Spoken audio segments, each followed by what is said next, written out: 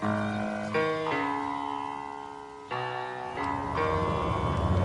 the right club. Be the right club today. Yes! Johnny, that's better than most. How about in? That is better than most. Better than most!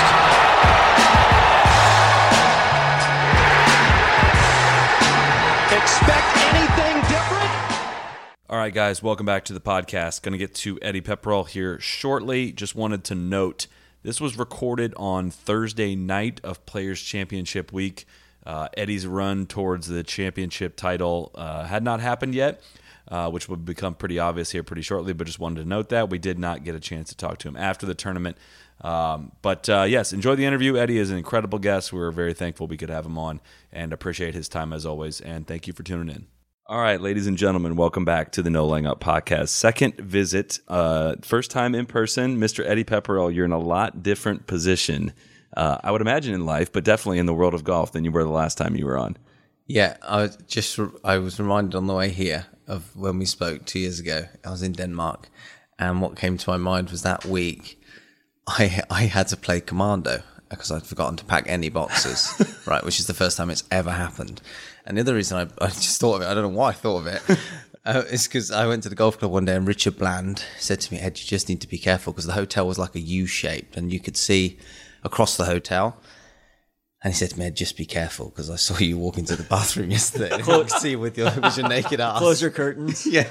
So, yeah, I've come a long way since then. The Standard Hotel in New York. It sits above the High Line. It kind of straddles the High Line, and you know, people like there's no tint on the windows, so people have been caught doing things there. But then it's also very voyeuristic too. There's all sorts of people that book those hotel rooms and film stuff on the other side. Yeah, I think this is a great opportunity to call him Dick Bland, not Richard Bland, which he should go by. I don't think he saw.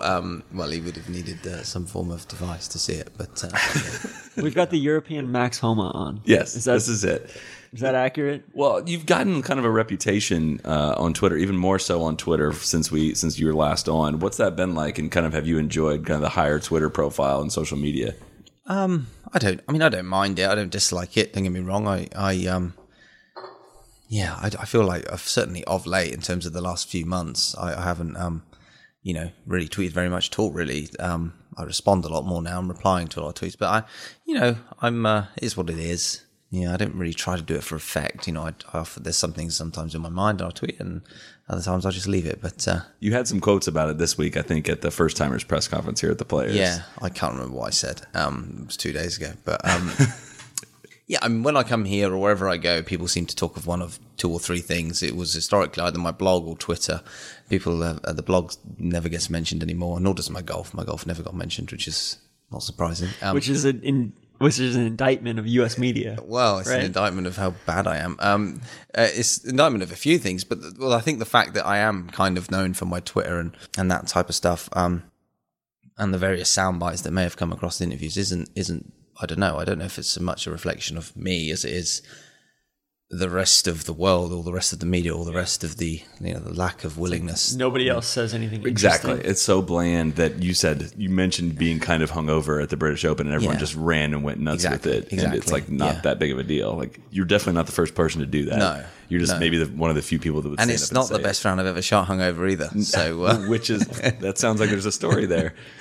Yeah, well, I can't remember it. But, I'm sure I think I've shot a better one. I have. Kings Barnes shot 6 under. I played the Dunhill Links with Kevin Peterson, who's a famous cricketer. And second day at Carnoustie, I was putting terrible. I snapped my putter on the 3rd green. I had to play 15 holes at Carnoustie. Was this year? This was 2 or 3 years ago. This would have been 15, I think, or 16, and I was 12 over through 10, putting with a lob wedge from the 3rd onwards, and I honestly thought I wasn't going to break 90, and I think I shot 10 or 11 over, and I birdied the last. I hit driver 3-wood, and I tapped in from 4 feet with a 2-iron, and I was waving to the crowd. It was the best throw I've ever made. I had a few trick that night, and then played Kings Barnes the next day and shot 6 under. Where'd you go? Was it the Dunvegan? No, I think I was on my own. Oh, I wasn't on my own. I had a friend called Sheffy, big Sheffy, and me and him I had a fair bit to drink from memory, And yeah, I mean, I couldn't. So do that watch did you shot. make the 54-hole cut? No. Oh.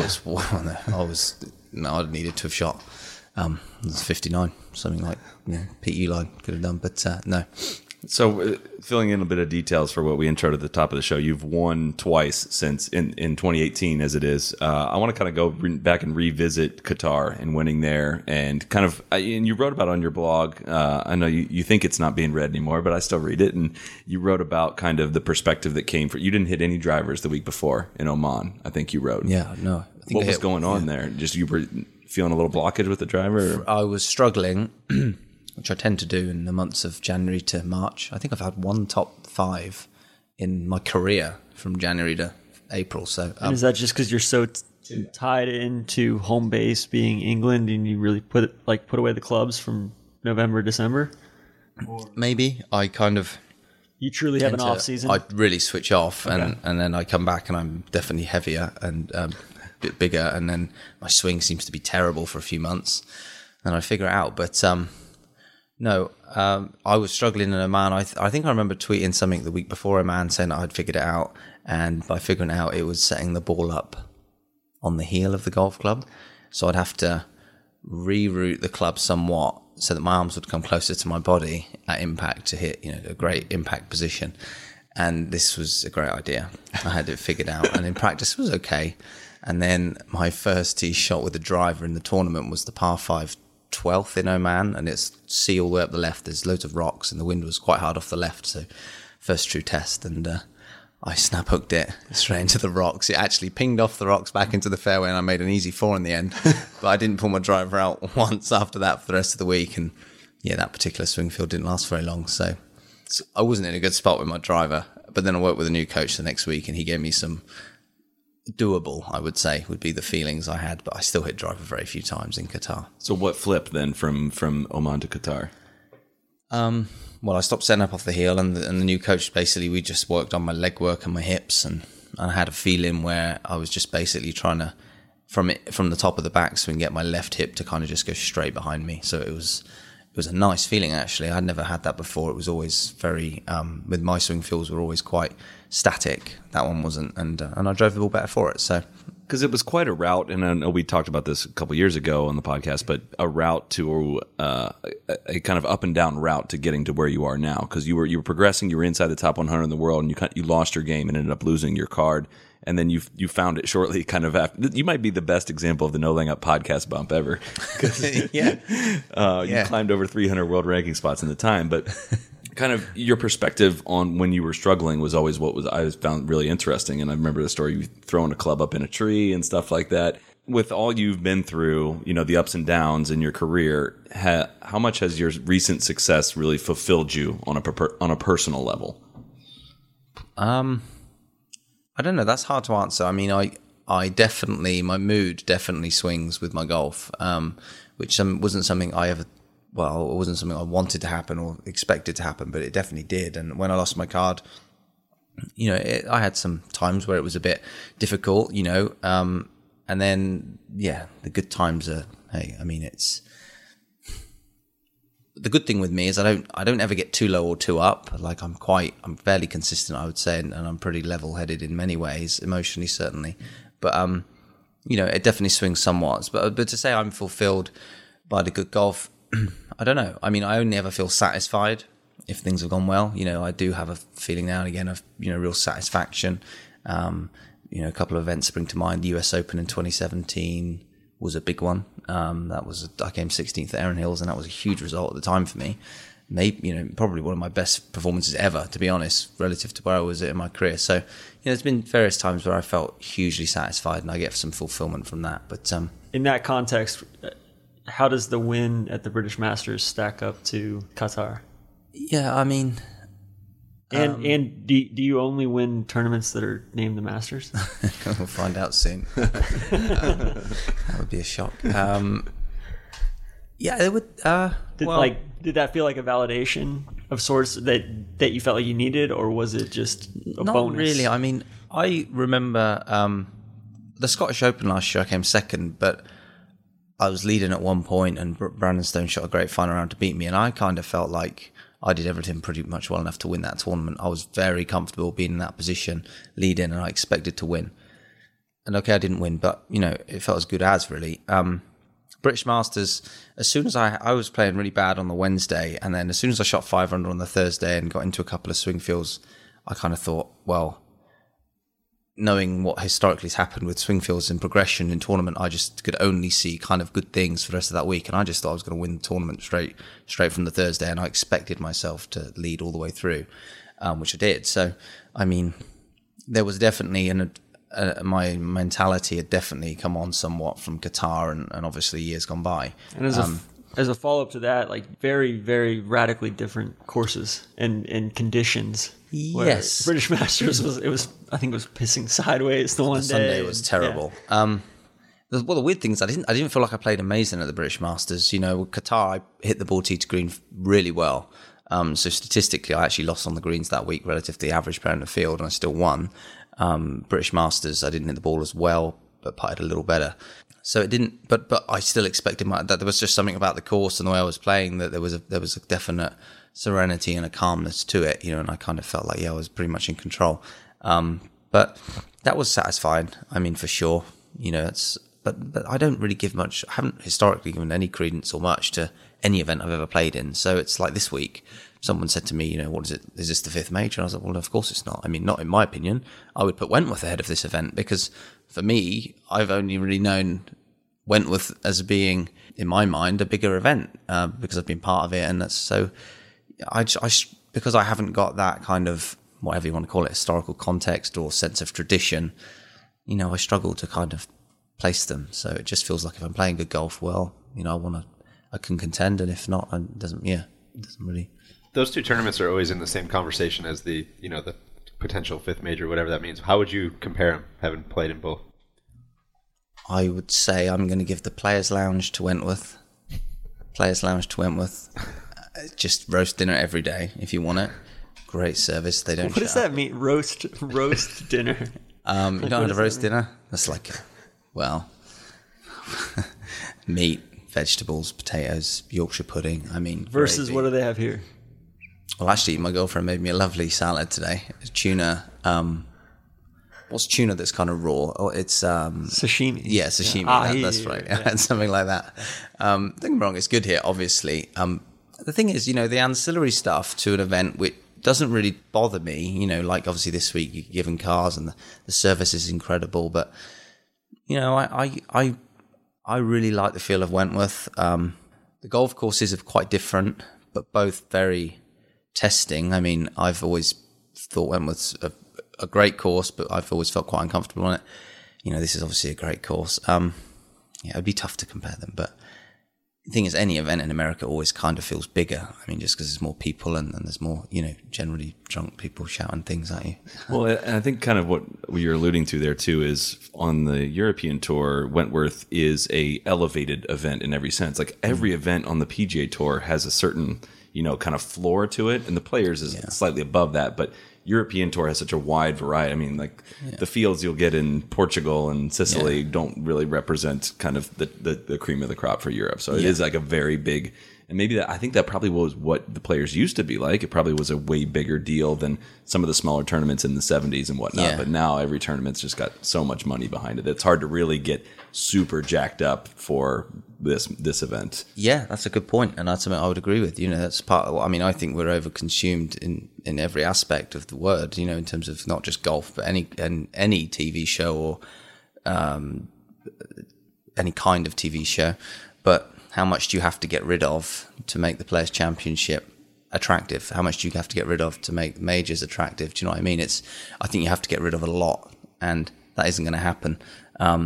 That's always the argument I make with the Six Nations as the rugby. The Six Nations is a big deal, and it's actually happening at the moment. And I think it's a big deal because it's five matches a year. Like, people get up for that, and that's what sport used to be. And I think we've lost that. And that's just, to steal a phrase that isn't mine, as a problem of progress, really, because it's just a sign of the times, a sign of success. But the ramifications, the unintended consequences of that, unfortunately, I think, is overconsumption and therefore lack of general interest. Eddie, how have you changed your approach or your schedule since you've gotten in the top 50 in the world. Like, has there been a bigger impetus to play here in the U.S. just because there's just more money at stake, or how have you changed your schedule? It's got nothing to do with the money. My schedule pretty much has written itself this year, because being top 50 at the end of the year, gave me pretty much all the majors, the WGCs, and then access to 4 potentially PGA Tour events. If I want, I'm only going to play 3. So I looked at it and it was just amazing, because I could play in the desert and then come to Mexico and play all the way through in America, apart from the British Masters, all the way through to Ireland. So obviously missing Qatar was, it was a thing. I mean, I didn't want to have to do that, but when I'm playing definitely Mexico and definitely the players, the schedule would have been a nightmare to get to Qatar for last week and back here. And I said, listen, the only way I would do that, it would obviously take you being paid a lot of money to be, or being paid to money to be there. But when I know that the European Tour are in charge of that, there's no way I'm taking money from the European Tour.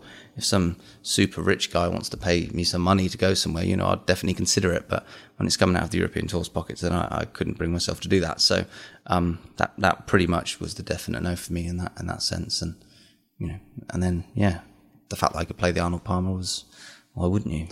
Do you want to play the U.S. Tour full time? Is that a goal of yours? No. No, not at all. It's not. I mean, if someone said to me now you could have this schedule for another decade, then I would absolutely take it. Yeah, it's an amazing schedule I've got this year. I mean, I love playing in Europe.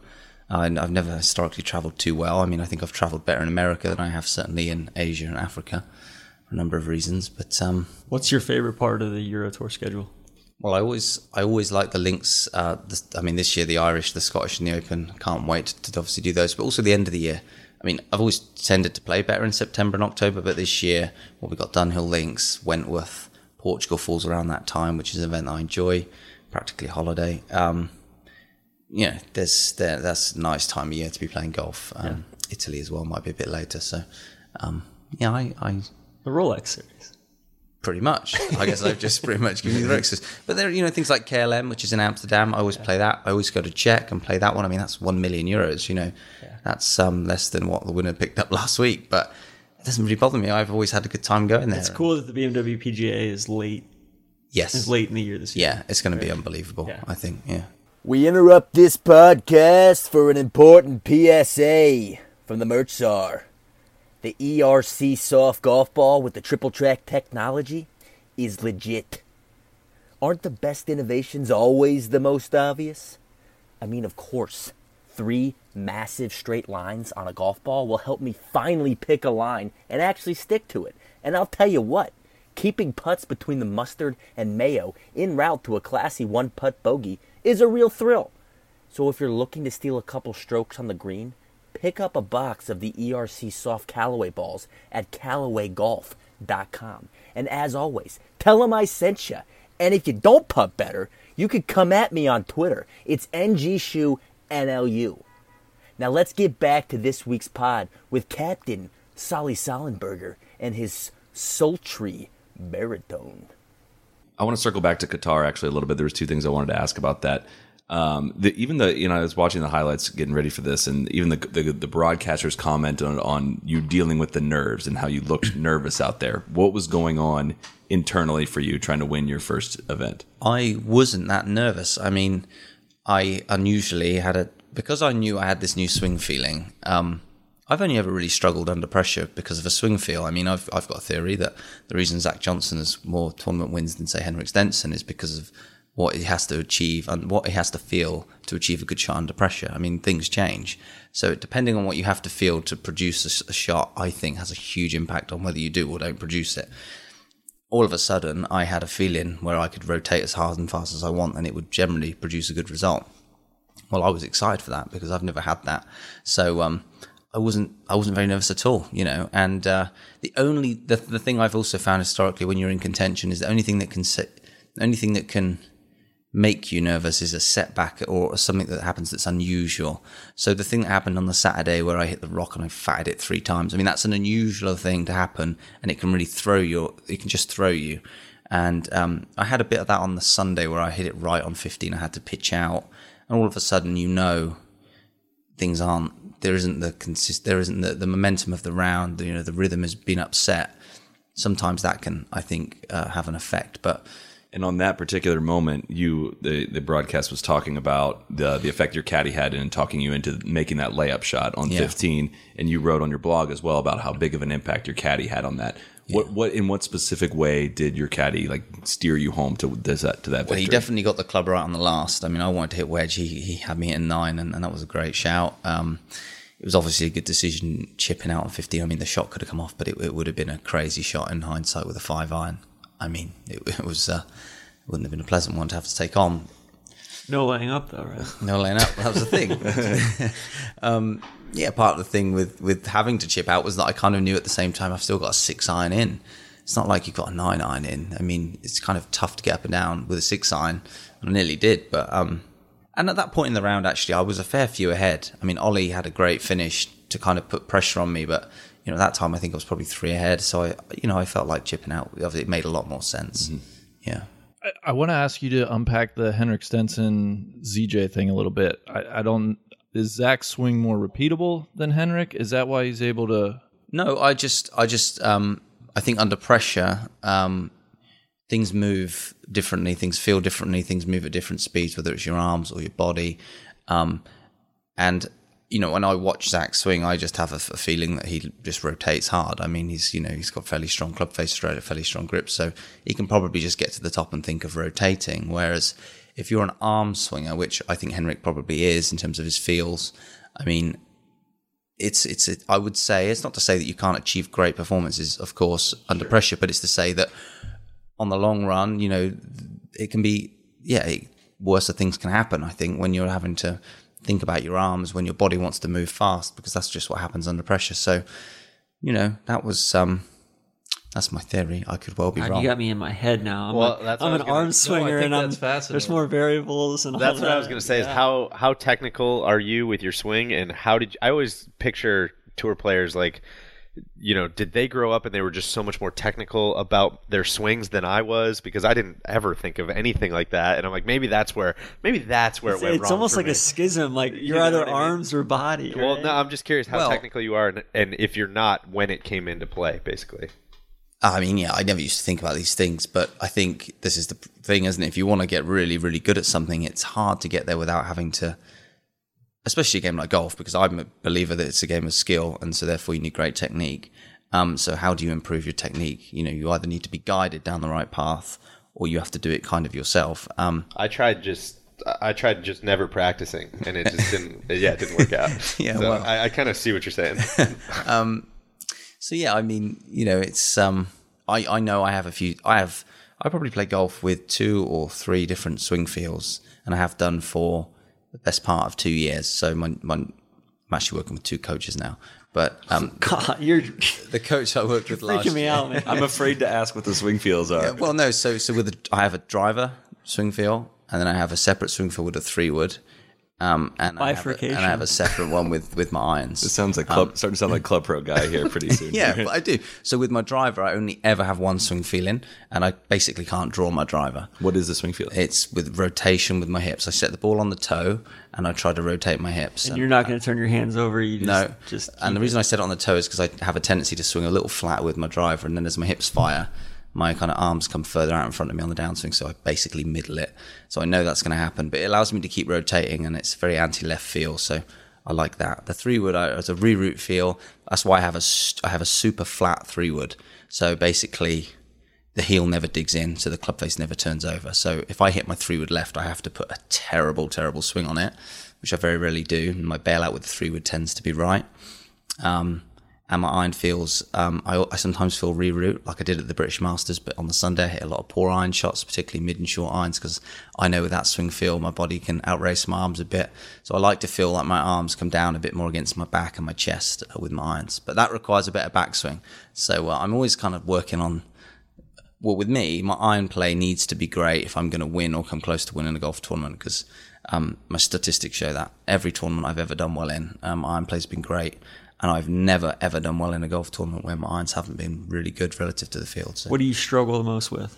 What's the one shot or the one thought? I basically can't draw my driver. I'm not very good at soft chips around the green with a lob wedge where you've got to loft it up. God, you're speaking my language. So, but it really depends. I mean, like my short game, I never practiced my short game, but statistically, last year I was one of the better guys on tour with my short game, and that's because my short game it correlates real close with my irons. So it's basically the same thing for me. So, but when my irons are good, my short game's good. And when my irons aren't good, my short game's kind of bad. That was the whole Tiger release patterns thing, right? When everyone was making fun of his chipping. Exactly. He's like, no, I'm between release patterns. Like, no, come on, it's chipping. It's different. Exactly. But also on the iron putting front, how much of that is psychological? To where you're basically playing offense. Like you're putting for birdie. You're on the offensive instead of scrambling to make pars. And well, there's some of that with the putting. I've always felt like I've probably held more par putts than birdie putts from. Particularly say 6 foot, that's probably true, and there's definitely some psychology in that. Probably the stats show that professional golfers make a 6 foot par putt more than a 6 foot birdie putt. It's crazy. That doesn't surprise me. Yeah. That makes me feel better and worse at the same time. I think. But like, the whole Tiger thing was fascinating. Because I had a period a few years ago where I literally I get the yips around the greens for like 2 weeks, and then it went, and I was like, I've always been a good chipper. And it was purely technical, and it literally is. Tiger Woods doesn't just get the yips. I mean, the problem with the yips is people only see it when it's happening, and then they think that's a psychological problem, which at that point it is.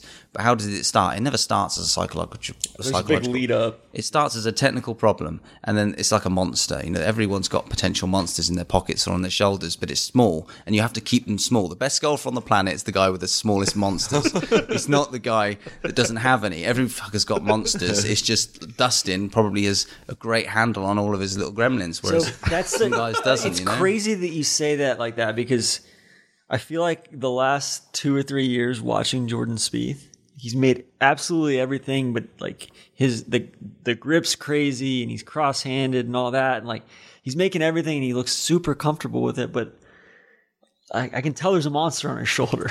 Yeah, it does look like he's playing with a monster on his shoulder now. He's just trying to fight off that monster. Yeah.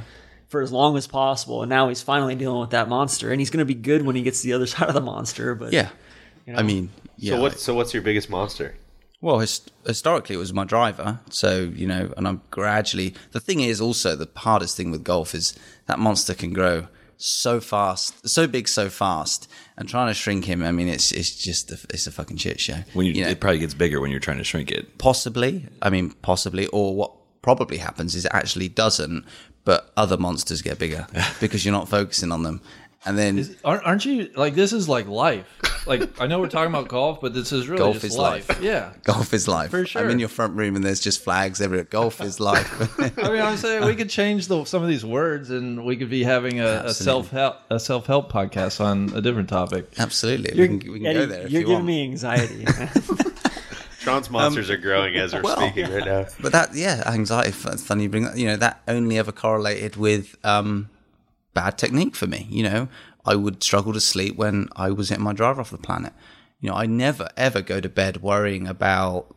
Let's take Sawgrass. I will never go to bed worrying about the third hole. It's a mid iron. I'm good. I'm generally very good with my mid irons. I will never worry about that. But if you say, would I potentially be worried about the 18th tee shot if it's hard into off the left? Well, potentially. 16 being like I'm sure 16 this week is exceptionally tough for you because you don't draw your driver, you're hitting 3-wood, and you're laying back a little bit.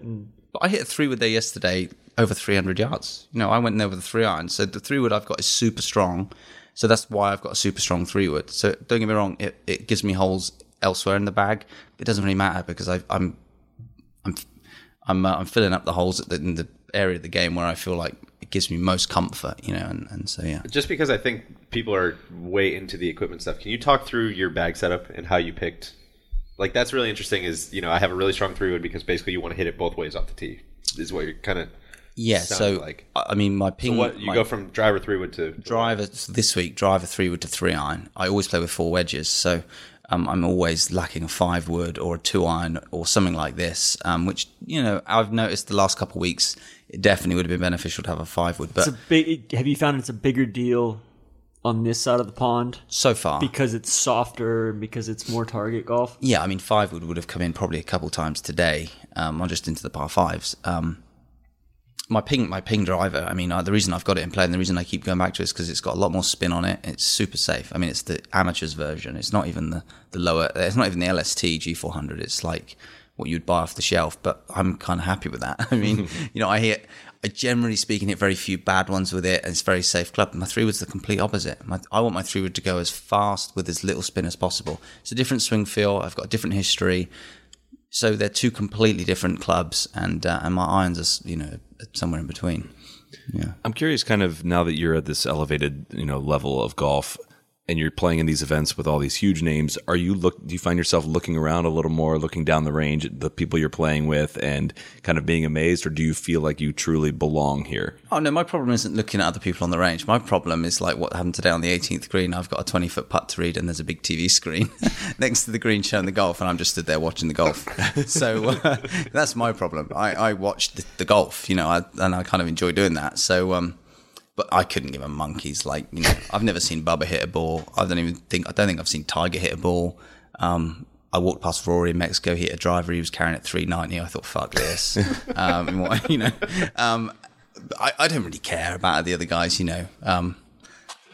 What drives you, and what drove you? What motivated you? Is it an inward perfection, or because I think a lot of guys would, they watch a ton of golf and they see Tiger and are chasing certain guys. Randy's still talking about life, by the way. Not I know. I'm like, I guess we can couch this in golf terms if you want, but no. I always feel bad about answering this question this way, and I think I just don't want to be poor, and I'll say that not because being poor is a bad thing, right? I'm not trying to make that statement, but what I'm saying is when having felt what I've felt now, having had some of the success I've had, and certainly having earned some of the money I've earned, and I knowing what it's afforded me in terms of many things in my life, I kind of want to keep that. I don't want to go back to where I once was, and so honestly, I've only ever felt most driven off my worst failures or my worst feelings. Whether it was my accountant calling me up after Q School and I just turned pro to say I was in debt and I needed to find some money, or whether it's really struggling enough for 2 months and not being able to hit a drive, these kind of things, or losing my card. That's where I tend to get my motivation, and the problem with that is that it isn't sustainable in many ways. And when I'm at a position like now where I've had some good success for a while, how motivated can I be? But the one good thing that did happen that I will say last year is once I started reaching higher levels and higher standards, I kind of kept motivating myself. Actually, I was finding some motivation within myself to. What was the new motivation? Just to stay at that level, to keep being at that level. Did you pick specific stuff, or what specifically? It was specifically probably with my iron play and the ability to say hit a 7 iron or 6 iron exactly the way I want to hit it, dead straight. And that wasn't statistically based. That was just feel based. Like it was you versus yourself. Yeah, I mean, I know what the ability to do that gives me in terms of the stats and the results. So I know it's important for me, but and so that's partly what drives that. But once I got in 2017, I got so good with my irons, and it was so effective, and to a degree last year at similar weeks as well. That I know that's my DNA, so that's given me motivation. All of a sudden, that's one thing that the stats have helped me with. Actually, it's just able to have in some form of identity. I sound like I should be part of the LGBTQ society there, but I do feel like sets your high water mark. You know where you're. I've got an identity. I finally have a home. I've got a home. 6 iron. So you say you obviously really enjoy watching golf, right? On the 18th green today, I'll just watch golf. But I'm fascinated. Do you watch golf for the players, or do you watch golf for the game itself? And I know that might not be the best question. It reminds me of, I've been around some basketball coaches, and they'll watch film and they'll watch games, and they are truly just watching the game. Like it doesn't even, they just recognize the players by numbers. It doesn't even really matter who the players are necessarily, that they're watching the game for the sake of the game. Yeah. And I'm curious if that's I'm just fascinated, you're a huge golf fan, you watch a lot of golf, and then when you get out there, it's like, I've never seen Bubba or Tiger. It's, it doesn't really interest me. Well, that's a fair point, actually. I wouldn't stop by, I certainly wouldn't stop by to watch these guys hit balls on the range. So I guess that kind of answers your question to a degree. But I guess what I like when I watch golf is, well, iconic holes or particular shots or a particular swing. It could be anybody that's got a great move. It would be the move, and I guess I would relate that to the basketball point in terms of the pattern, the historic pattern. If I see someone move somewhat remotely like Ben Hogan, I'm going to tune in. Cameron Champ, I'm going to tune in because it's like there's an incredible action happening here, and I kind of want to be part of that. So obviously it comes back to the individual, but it also, I guess, relates somewhat to a pattern or a move or something, historic in a way, if that makes any sense. Do you think professional golf over the last 5 to 10 to 20 years has gotten homogenized then in that regard, and you see less of those unique swings or less of those things that make you want to tune in? Possibly. However, you could probably watch all the golf swings of, say, the 70s, and not only do they wear great trousers, but they, all their left feet generally come up off the ground and they stamp back down with their left knee, and there's a lot more lag, there's a lot more, whatever, and it looks different. But they probably all kind of done that back then. The same, So it's like, it's easy to say, well, the modern era is whatever it is, what it is, all the same. But actually, maybe the 70s was all the same. I mean, maybe the 40s was all the same. Yeah. Sometimes you have to have that wider perspective, and that's probably true, because I would think that way of many, not just golf, of many things, that happen in life. Who was your favorite player growing up? Sergio. Yeah. Why was that? Shot making, pure shot making. You mentioned something about watching golf on the 18th green, but you also you tweeted something a couple weeks ago about watching golf here in the U.S. So for people that don't know the difference between kind of how golf is presented on TV in the U.S. and actually, we have to take a commercial break right now, Sally. That's a great question. Tron, settle down, Tron. Guys, I'm going to walk into the room. Tell us about what your experience was. Is this your first time watching golf on TV in the U.S.? No, I have watched it before. It wasn't just watching. I mean, it wasn't just the golf. That's why I didn't specifically refer to the golf. I actually said TV in America. And I was watching a film, I think it was The Accountant, which I love. I've seen it once. But now, because I've been in America 3 weeks, I've actually seen The Accountant, I think, on 5 different occasions now, and I've only seen the film twice. Is that with Ben Affleck? Yeah, I think I've watched it in 3 hotel rooms. One, I watched it at the Fairmont in Austin, and I mean, it was a break every fucking 8 minutes or something. I'm just like, well, how are you supposed to watch this film? Late stage capitalism, man. That's Randy's scene. And then obviously you get to the golf, and it's like, I did tune in, and there was literally 2 shots shown between commercials, and I just kind of thought, it's just bad. It's just bad. If you want to watch the golf, I mean, it is. Well, what's it like in the UK? It's not as bad as that. Yeah. I mean, people were saying, oh, it's the same. No, it's not the same.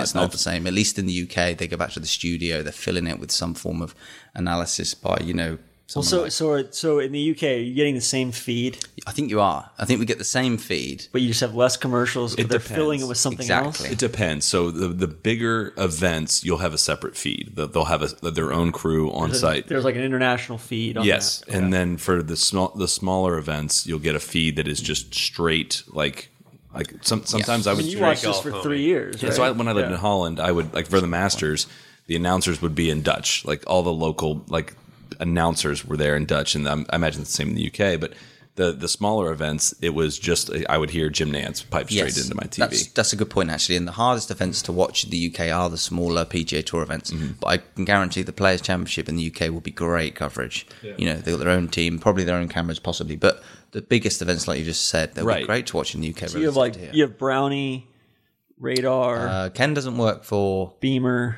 It'd be Radar and Beamer and those guys. But the European events, so when it sticks out so much, because when they go to commercial in the States, the international feed will come on, and they will go to the opposite side of the golf course, and you will see Kevin Tway hitting his something completely out of left field. It has no context at all. It's not like a crazy good shot. Mm-hmm. It's not like a noteworthy moment in the event, but it's like they're just showing you golf instead of commercial, and it's like, coming back to here and seeing that. So really, I just wanted somebody other than our voice on this podcast talking about this. That it's Eddie, do we like those bigger PGA purses, or is it, I can't help if these are maybe related? Or of course, this is the thing, isn't it? But at some point, it's not sustainable. Well, and that's just exactly how it feels to me. There's just a feeling I have, and I don't know this stuff because I'm not clever enough. But the feeling I have is that how is this sustainable? Like, actually, there can't be.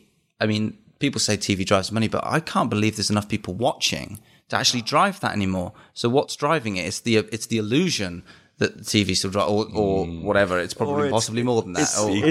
It's also called Tiger coming back healthy. Okay, and putting a Band-Aid on the broken leg, right? Kind of thing. And then at some point, they're squeezing the life out of something that. And the core audience is dying. Well, so the future is surely some form of streaming service, or the way TV's gone and all these Netflix or whatever. I mean, that's surely the future, or a sort of future. But that is, to my mind, is so bad for golf. And this is why, if we can talk about golf moving forward for a bit, because I have times where I'm kind of optimistic because we have an aging population and that's great for golf. But I also have times where I think, well, hang on, the average baby boomer is now beginning to retire. They still have all the money. Golf is specifically the PGA Tour is entirely... The next 3 to 5 years still. I think we're okay, but... when there's a wealth distribution, or when there's a redistribution of the wealth, what does that look like? I cannot believe for a minute that there's enough people in my generation who are remotely interested in golf. So the economic future of golf, I kind of think, is dire on a number of fronts. But then I'm kind of think, well, there's maybe reasons to be somewhat optimistic. So I was talking about it today actually with somebody, and the fact that the future is the streaming services and all that, and it's kind of leaning into that niche audience, but serving a very enthusiast audience, the people that are diehard golfers. And then the PGA Tour's marketing efforts and social media efforts and digital efforts have gone the complete opposite direction. To where that's what I was going to say. I think the hardest part for this, and I know I'm with you. I'm like, I don't know. I'm sure there's 50 million moving pieces that I have no idea, are in place. But to me, it's like, okay, golf seems like the most expensive sport to televise. It seems like the sport that would be the hardest, most complicated thing. And now it also seems like it needs to be propped up by this audience that is getting smaller and smaller and smaller, and these core people who are going to sit and watch these 45 events throughout the season. Because, the Masters isn't going to struggle for ratings. The Masters could go full streaming tomorrow, and it would be awesome. Could, the FedEx St. Jude Classic goes all streaming tomorrow? Like, probably not. That would probably be a horrible thing. If you bleed out those core fans, like, cool, who's going to be watching those other 30 tournaments a year? And that's where I'm kind of looking at it. It's like the sum of all the parts is kind of what makes everything go. And I don't know. It's an interesting talking about it from a larger perspective, like what other trends do you see? Not only in the... I mean, really, I think it's instructive because our audience is largely US based. What trends do you see in the UK, or what do you see internationally? Well, I mean, to my mind, the one good thing that golf's managed to do by keeping the European Tour and the PGA Tour is it's avoided the whole merger and acquisition craze that has happened in the last 10 years, like across all businesses, and all things. And that, don't get me wrong, it's great for guys like me at the top, but I am also very much aware that at some point it's not. And this was the big thing that I had against the Phil and the Tiger match, is that to me it's not that that's right or wrong, it's just that it's not kind of wise.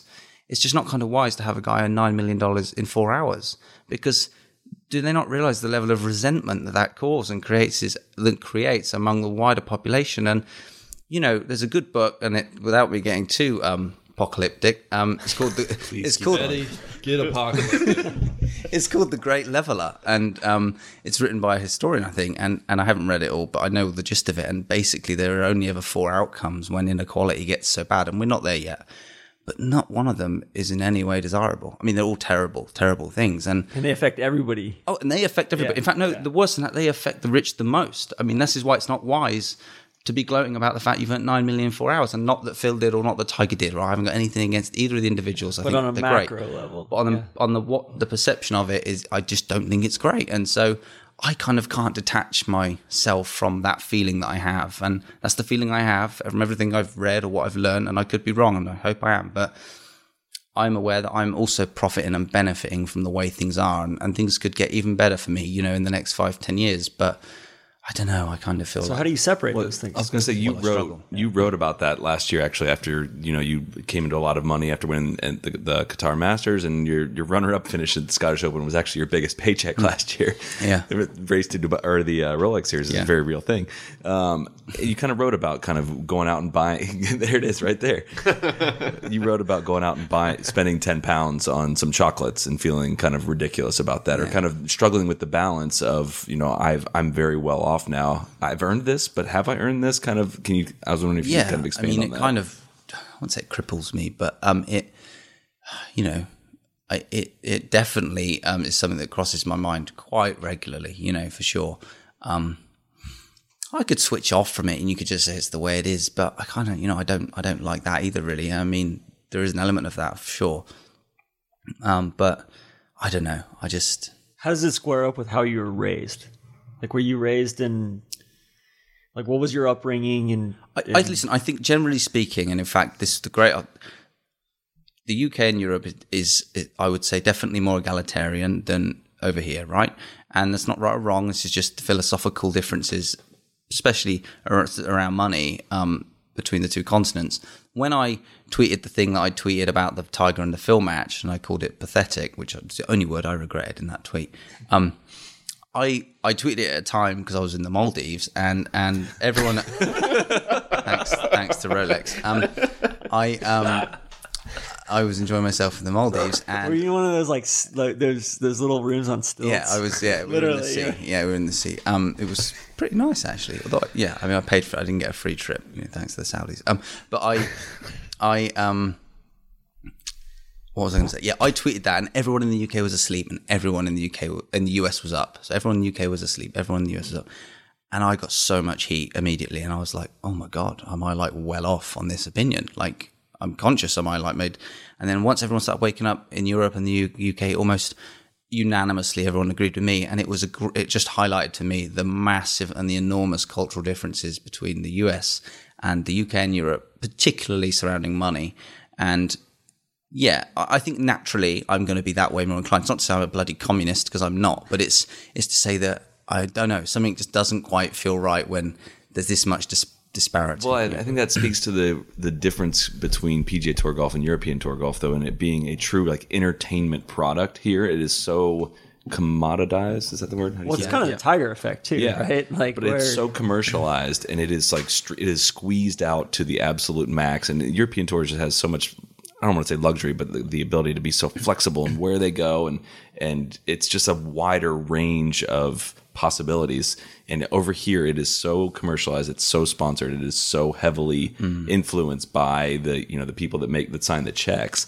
That it now I'm kind of we have this conversation all the time. It's like, I don't know what we're watching. Like, I want to watch like really pure golf, but at the same time, like, I just want to see somebody hit it in the water 4 times on 17. Like, it's just entertainment. Yeah. I agree. Someone asked me the other day at the first timers press conference whether I had any advice for the US Open and setting the course up. And I was like, well, listen, let me tell you, last year I've never had so much fun watching all the pros have a nightmare at Shinnecock. God, you're speaking to a very friendly audience. So Eddie. I was like, I'm not going to sit here now as someone who's going to play in this event and tell you they should set it up because Eddie Pepperell and wants to have more fun. How boring was Sunday when they put all the pins in the middle of the greens? And exactly. Yeah. Saturday was by far the most fun day to watch at the US Open last year when everyone was losing their shit, right?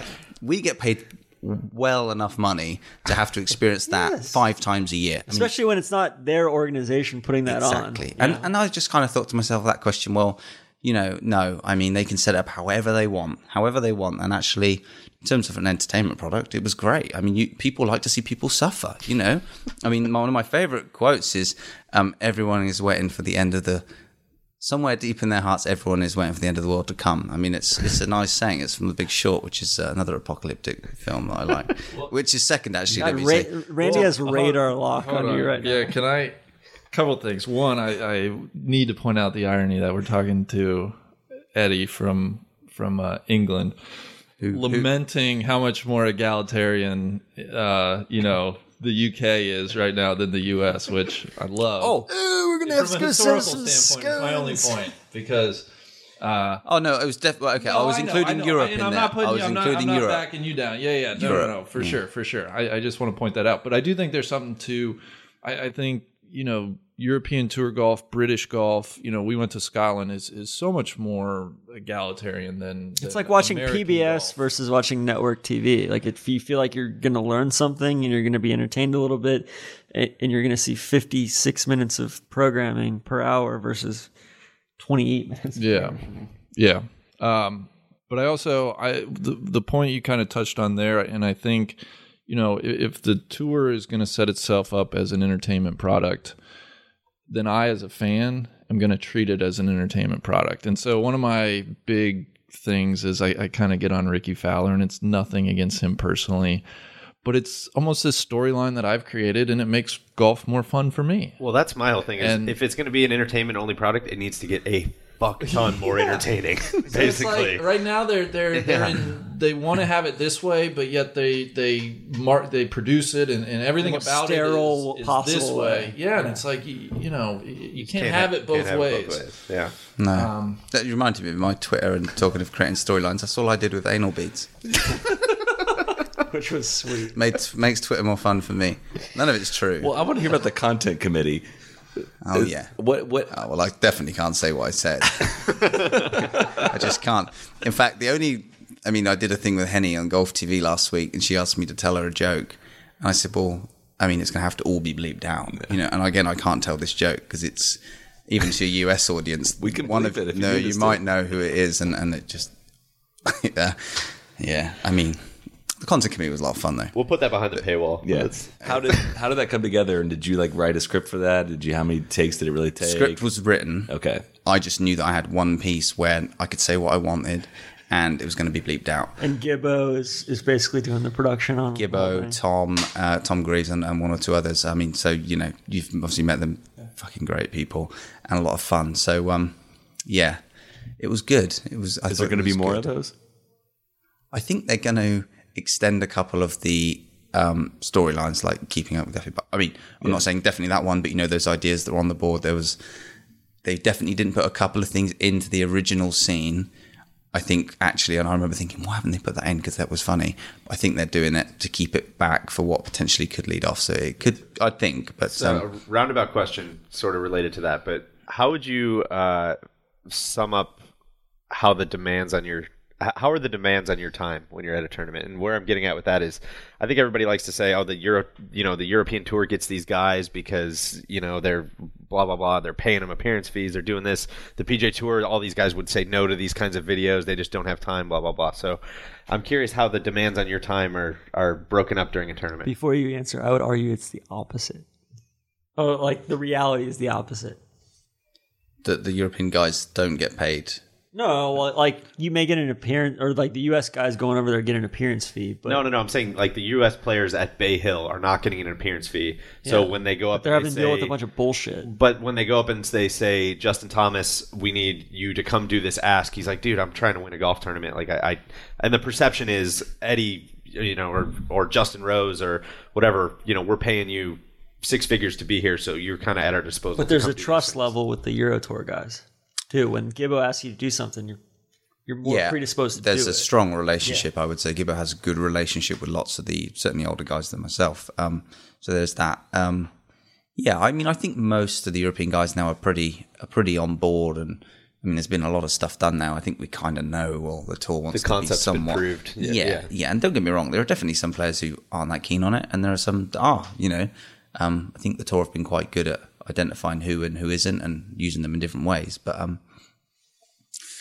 the demands for my time have gone up a little bit, but not terribly. You ever feel pressure to say no to I don't get paid things, six figures to be. Yeah. The only demands I have is the odd bit of chocolate in the room.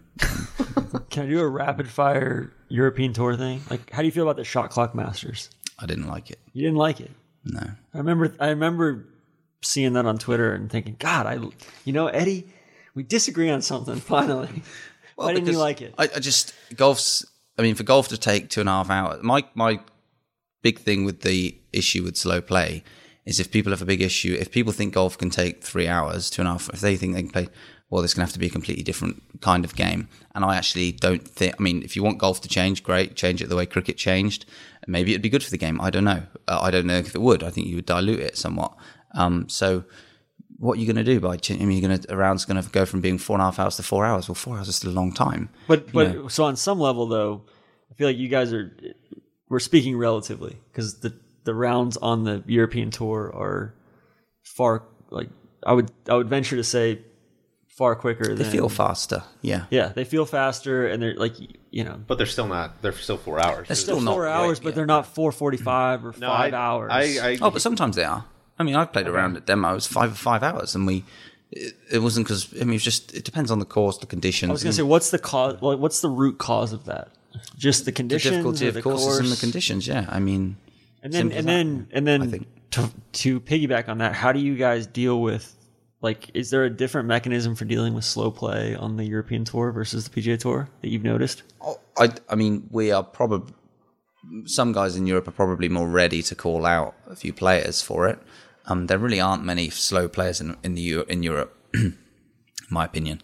And is that just because there's more peers? I think there's been more pressure put on them, by not only by the guys but also by the tour. I mean, some of them have been fined quite heavily, and they're not necessarily earning loads of money. So, it's there's definitely a push from the tour. Which I hear what you're saying. I was out at the Players this morning and watching, and was paying specific attention to this, and was kind of like, okay, how slow are these guys playing? Blah blah blah. And it's like, man, the caddies are hauling ass. They're going to the next tee. These guys they're kind of like, none of these guys feel like they're playing slow at all. And I'm like, maybe it's just hard to televise because it's not an enjoyable stroll. I mean, it's not like we're just. Yeah. I'm probably the slowest walker on tour. Like, I have a very slow walk, but I mean, around I can't remember the last time I walked around a golf course thinking, oh, this is just a nice little stroll. We do, people generally do, yeah.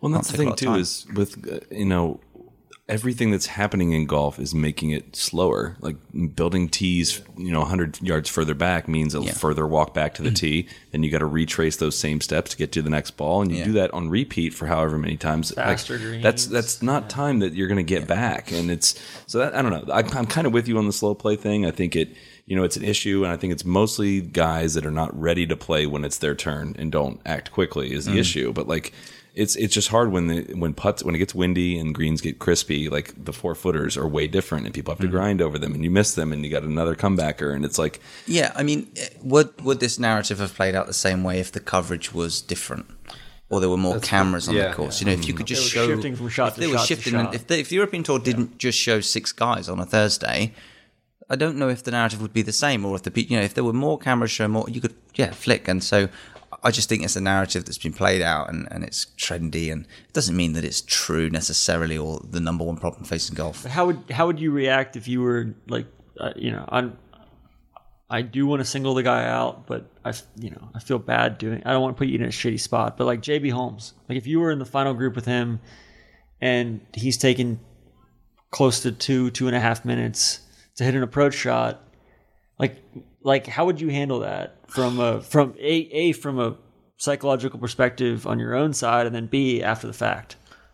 It's probably, I don't know, later on with a bottle of wine on Twitter. It's the same way Tron handles it. That's how everybody handles it. Yeah. A couple quickly before we're gonna head to dinner here shortly. But I want to know what you think of the new rules. Have they had any effect on you? Do you think they're dumb? Do you think they're worthwhile? I've had a sore back for a while anyway, so the amount of drops I took in one round in Saudi Arabia didn't help. How was Saudi Arabia? Not the worst thing that happened in Saudi that week, though, was it? How was Saudi Arabia? Oh, I wouldn't go. I didn't love it. Yeah. I didn't love it, no. By any stretch. It was boring, A big part of my enjoyment of golf tournaments honestly comes down to the hotel, the food, and the social side of it. Like, that's the big thing, obviously, that's different in Europe. I mean, I always like to socialise at night, a glass of wine or whatever, and that adds so much to the experience of being a golfer on tour, than going in your hotel, having your car, going in your hotel room. I mean, it's just I couldn't live like that. So it was none of that. It was like a players' lounge a week, and whatever. I mean, but what was the on the rules? The rules. I mean, like anything, I think they're all put in with good intentions. I can't believe for any moment that anyone thought that they were bad ideas. It's just, as with everything, any policy that gets put in place, something happens that you don't foresee, and it makes the rule look, or the law, whatever, look foolish, and that's clearly what's happened. But I know I tweeted about them being cantankerous old men that play the game, but just because I didn't want to tweet anything about women. Please don't stop tweeting. I know you seem a little frustrated by it, but it is a breath of fresh air. So. Which of the new rules most frustrates you? Or which one do you think needs to be changed? Well, I mean, the whole Hal Tongan and the Denny McCarthy thing was just so blatantly not enhancing or giving him any advantage. That to penalise him was just stupid. I mean, it's obviously stupid. So probably that one comes to mind. Yeah. I think for me, it gets back to when you see that happen, and cool, like the USGA and the RNA want to make things more intent based, and then you see a guy anchoring his putter on his chest. I'm like, well. Yeah, I mean, I only anchored it 3 or 4 times today, so we'll leave that one strong. All right, we got to run. Thanks, Eddie, for coming by. It's great to have you back on, and congrats on all the success, and best of luck the rest of the week.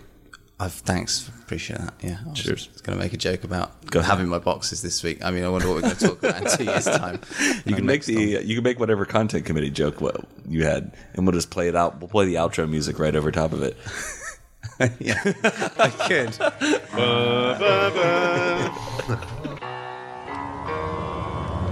Be the right club. Be the right club today. Johnny, that's better than most. How about in? That is better than most. Better than most.